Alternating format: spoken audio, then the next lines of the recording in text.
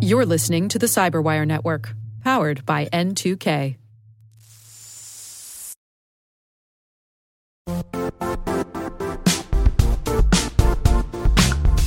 The IT world used to be simpler. You only had to secure and manage environments that you controlled. Then came new technologies and new ways to work. Now, employees, apps, and networks are everywhere. This means poor visibility, security gaps, and added risk. That's why Cloudflare created the first-ever connectivity cloud. Visit cloudflare.com to protect your business everywhere you do business.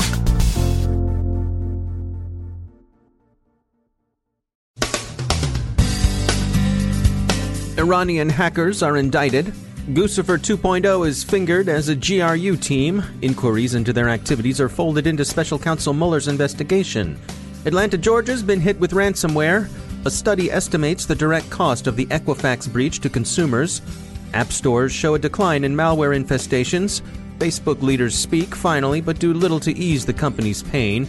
An FTC inquiry could be costly. The Cambridge Analytica affair will have implications for regulations, marketing, and consumer trust.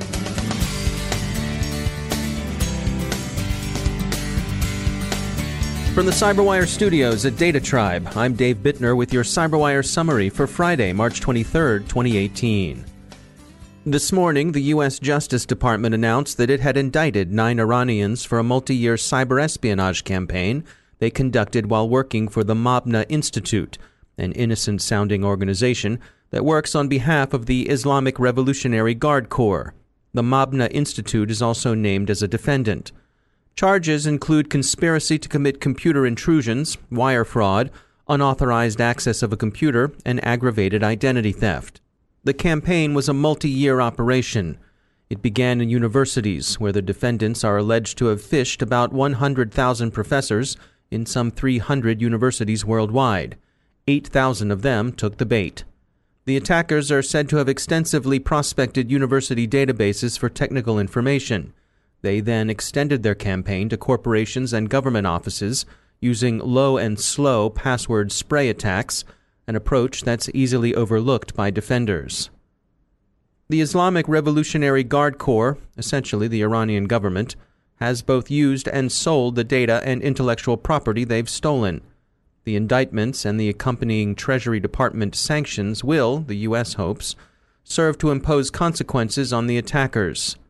It's unlikely any of the individuals indicted will face American justice, but of course they will find travel to countries that have extradition treaties in place with the U.S. uncomfortable to the point of impossibility. U.S. organizations were not the only ones affected. Victims were found in some 21 countries worldwide. Turning to that other nation-state cyber no-goodnik, you recall Guccifer 2.0? The notional hacktivist who docks the Democratic National Committee with some enforced transparency of less than creditable internal emails? He's back in the news, and he's no hacktivist at all. He's GRU. This has long been widely believed and now appears to be confirmed. The threat actor originally posed as a Romanian hacktivist, but that didn't hold up under either journalistic or linguistic scrutiny. It was difficult to track Guccifer 2.0 because of his use of Elite VPN, an anonymizing service headquartered in Russia but with an exit through a server in France. On at least one occasion, however, Guccifer 2.0 forgot to activate the VPN client before logging in, and his IP address led to Moscow and the GRU. The Daily Beast reports that Special Counsel Mueller has brought the FBI agents who worked on Guccifer 2.0 into his investigation. Some political advisors to the Trump campaign had swallowed Guccifer 2.0's claims to be a disinterested hacktivist and had some Twitter encounters with him. We say him for convenience. It could also have been her, of course, but them is most likely. At one point, the Guccifer 2.0 persona was handed over to an operator with better tradecraft and English proficiency than the original. Perhaps he should be known as Guccifer 2.0.1. But as we hear so often, cybersecurity is a team sport, and that's true whether you're playing offense or defense. It's also worth noting that Guccifer 2.0 shouldn't be confused with the original Guccifer, Marcel Lazar Lehel, an actual Romanian hacker who's now serving time in the U.S. for his 2012 to 2014 one-man cybercrime wave. The GRU's homage to Marcel was misdirection. And even though we're neither the Illuminati Guccifer 2.0 claimed to be hunting, nor the wealthy elite that are the shadow brokers' preferred quarry, we await a similar discovery about the brokers, who've been quiet now for some time.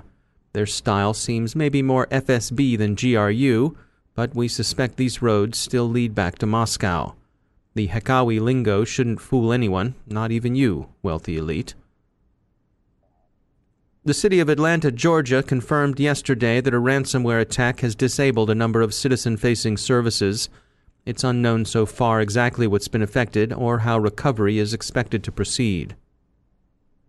Krebs on Security reports that a study by Wakefield Research has put a retail price tag on the Equifax breach. American consumers spent some $1.4 billion on credit freezes after the credit bureau disclosed that it had lost a vast trove of personal information. Security firm RiskIQ has some good news about app stores. They note that the occurrence of malicious apps has declined by 37%, largely because of a decrease in Android malware inventory.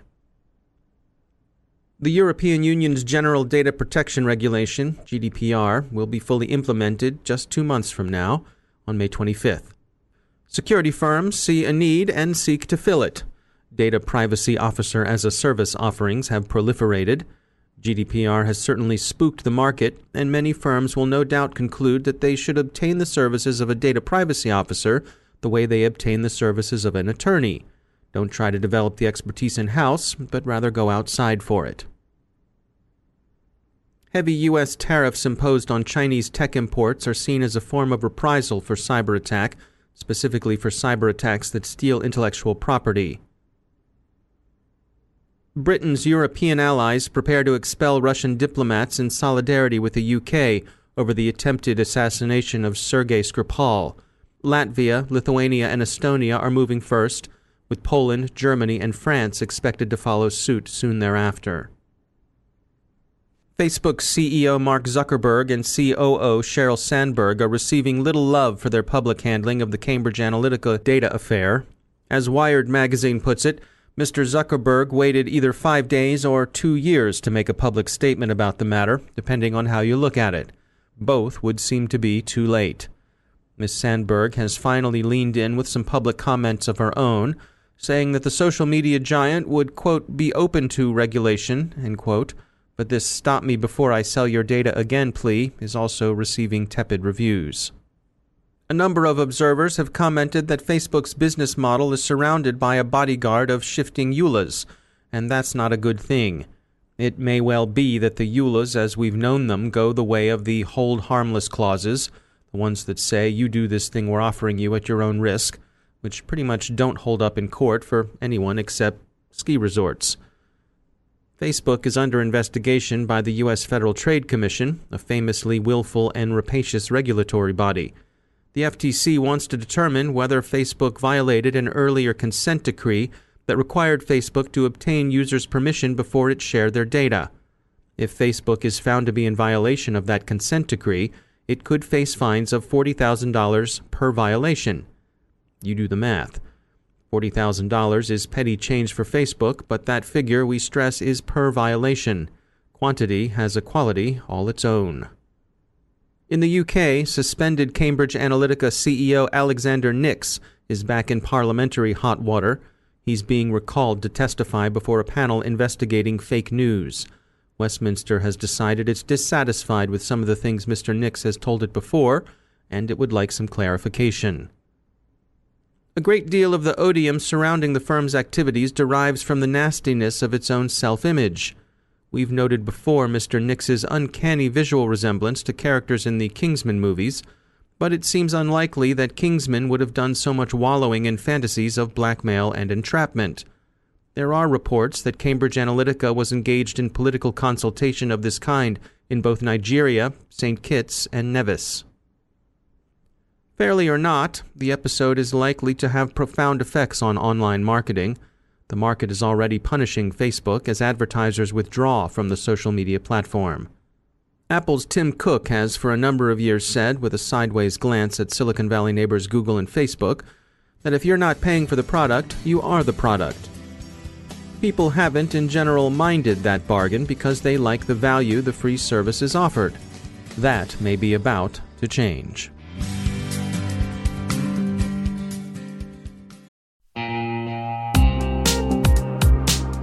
Managing the requirements for modern security programs is increasingly challenging and time-consuming. Enter Vanta. Vanta gives you one place to centralize and scale your security program. Quickly assess risk, streamline security reviews, and automate compliance for ISO 27001, SOC 2, and more. You can leverage Vanta's market-leading trust management platform to unify risk management and secure the trust of your customers. Plus, use Vanta AI to save time when completing security questionnaires. CyberWire Daily listeners can get $1,000 off by going to vanta.com/cyber. That's vanta.com/cyber.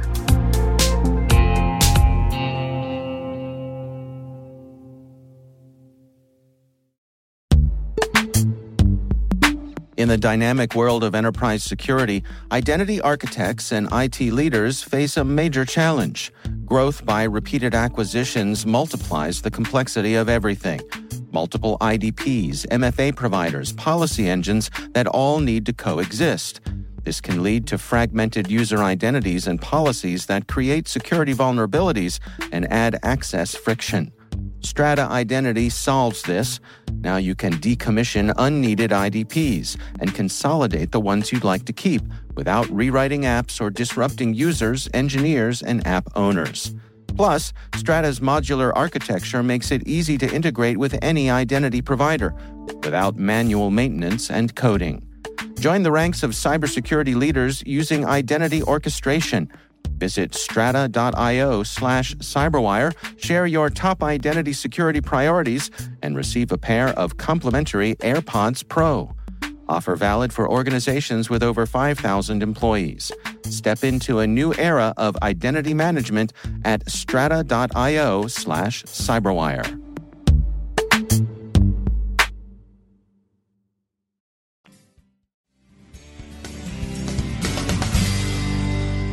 And I'm pleased to be joined once again by Ben Yelin. He's a senior law and policy analyst at the University of Maryland Center for Health and Homeland Security.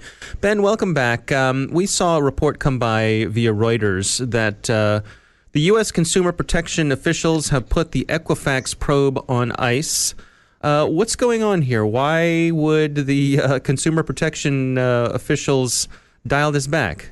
So back in September, we found out that Equifax had been breached, that hackers stole the personal data of approximately 143 million Americans, which, just to put that in context, that's about 1/2 of the people that live in this country. So it's a plethora of information, and it's obviously deeply personal information when we give information to these credit reporting bureaus.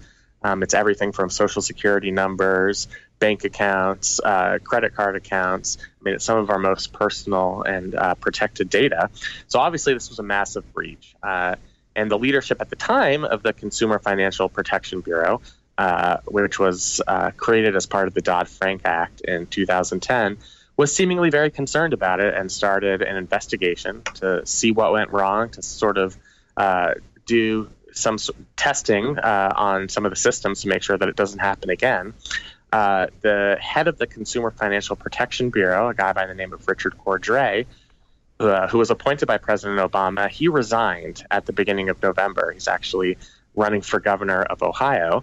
And there was a bit of a legal dispute about who his replacement would be.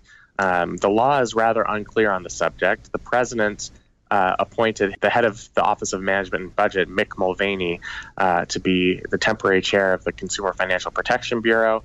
Courts affirmed that he was the legal head of that program, so he has resumed authority over these past few months. And according to these sources, quoted in the Reuters article, he sort of let this Equifax investigation wither on the vine.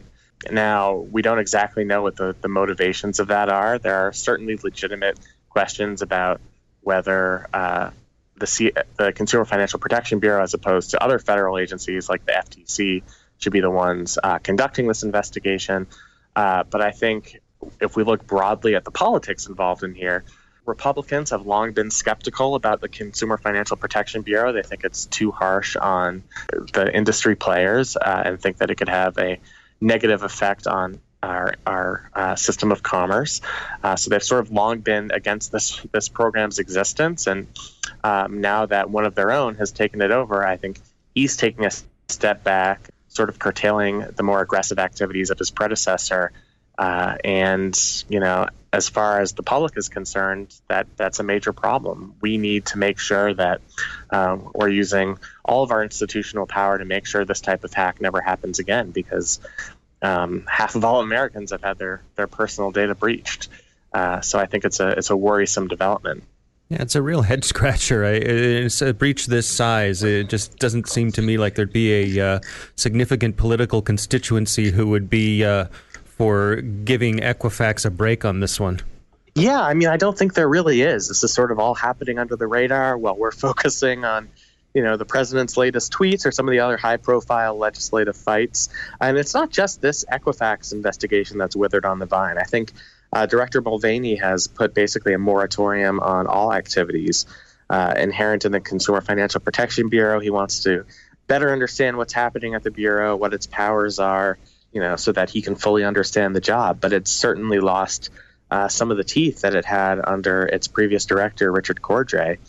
And I think, a lot of agencies, their level of involvement, their level of, how much they care about certain political problems changes when the political party of the administration changes. And I think that's what happened here. We've just seen an administration that's hostile to these types of regulations on business. They now control the agency, and I think, the rest of us are going to be facing the consequences of their inaction here. Ben Yelin, as always, thanks for joining us. Thank you.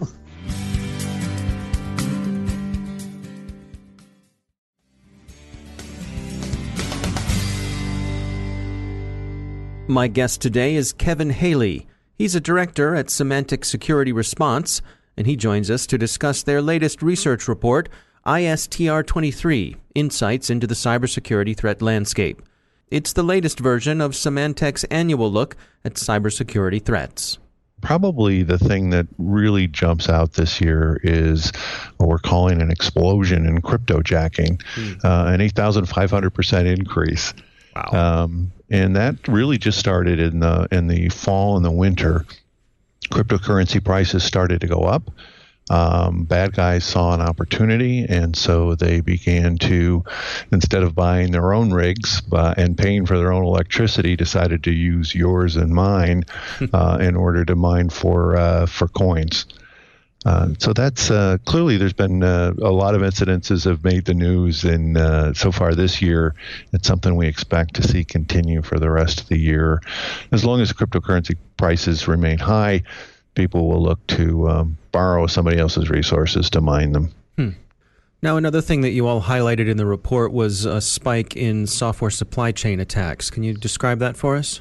Sure. Probably the simplest way to think about it is the bad guys will insert their malware into the software update from one of your software vendors. Best practices, you need to keep your software up to date. So you download the latest release, you install it on your system, it works fine, but you've also installed the bad guy's malware as well. We talked about this back in 2014. A group called the Dragonfly was doing it. They've been in the news recently. They're still out there trying to break into energy industry companies, understand how the factories work, how all the systems work, so they can take over if they want. And it seemed like kind of a one-off, and every now and then you hear about this happening again. In fact, there was the Petya this year, also CCleaner, where bad guys inserted themselves into software updates to get into organizations. And people tend to think of it as a one-off. We really wanted to make the point this year that this is not just that one you read in the paper. This is ongoing. We saw at least one of these types of attacks every month in 2017, the 200% increase from the year before. Organizations have to take this seriously. This is not an aberration. This is not a one-off, and they need to start having that conversation with their software vendors. What are you doing to protect me? Now, you also saw some shifts when it comes to ransomware. Yes. First off, you could say, well, ransomware had a huge year. Well, if you look at Petya and WannaCry, and of course, in the Petya case, it wasn't really ransomware. It was looking to destroy computers, but to hide that fact behind pretending to be ransomware. If you take those two threats out, what you see is that the market has kind of leveled off. Ransomware has stopped that huge growth.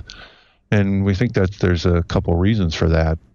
Maybe the simplest explanation is market correction. In 2016, we saw a lot of new gangs get into ransomware. They saw an opportunity to make money, kind of like cryptojacking is now. They wrote their ransomware and they got into the business, and they knew they could make a lot of money. They all priced their product very high. The ransom demands went up on average were $1,000. And what happened is there are too many products in market and they were overpriced. So these ransomware guys are out there and they're asking way too much money, and people couldn't, even if they wanted to, they couldn't pay that much money to get their files, their photos back. So these cyber criminals weren't making as much money as they thought, and they've kind of left the marketplace. And you also saw some changes when it comes to, or I guess some persistence when it comes to targeted attacks. Yeah, we did something interesting this year. We've done research into targeted attacks, what they're doing, how they do it for numerous groups, but we decided to take a bit of an analytical approach this year and kind of create some stats. And the reason we could do that is there are so many targeted attack groups at this point. We're tracking 140 different groups. It seems to grow on average of about 29 new groups every year. So there's a lot of them out there. Probably one of the most interesting findings from looking at it that way is that 71% of these groups are still using spear phishing as a way to get into an organization. You have watering hole attacks, you have the supply chain attacks, you have zero-day vulnerabilities. They're still using spear phishing. It's cheap, it's efficient, it just works. In fact, not that many groups use 0 days. We think that they're expensive. They have a short shelf life.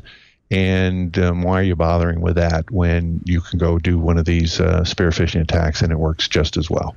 And you're also seeing a continued surge when it comes to mobile malware. Right. Mobile malware is something that I think is sneaking up on us. There was a number of vendors who rush out and say, well, hey, this year is a year of mobile malware, and it never exploded. So we never got it right. This thing never blew up. But what it did was steadily climb every single year. We saw a 54% increase in the number of mobile malware variants. That's new pieces of malware for mobile. It's still not at the same numbers as PCs, but it has consistently grown year after year, and it's time we take it serious. We can't wait for that explosion to start addressing this problem. It's already here. It's crept up on us. Now, when you look at the report overall and the results that you've gotten from it, what sorts of advice do you have for folks who are looking to develop their strategies as we look over the next year or so to defend themselves? Well, one of the first things that jumps out at me is when you look at cryptojacking is it attacks every type of device. We saw an 80% increase in attacks against Mac last year. That platform that doesn't get viruses. Well, it does, not as many as Windows, but it saw a huge increase because it's susceptible to cryptojacking just like other systems. We saw 600% in attacks against IoT devices. Now, those weren't all crypto mining, but they're very vulnerable devices. There's a lot of them. You can build a huge botnet, and you may not get a big payoff in mining on any single one, but if you have 1 million of them, you can do some damage. So the message I take away is, all these devices need to be protected. You need to step it up in all these areas. It's unfortunate things never seem to get easier, but that's the world we live in. That's Kevin Haley from Symantec. The complete report, ISTR 23, Insights into the Cybersecurity Threat Landscape, can be found on the Symantec website. It's in their blog section.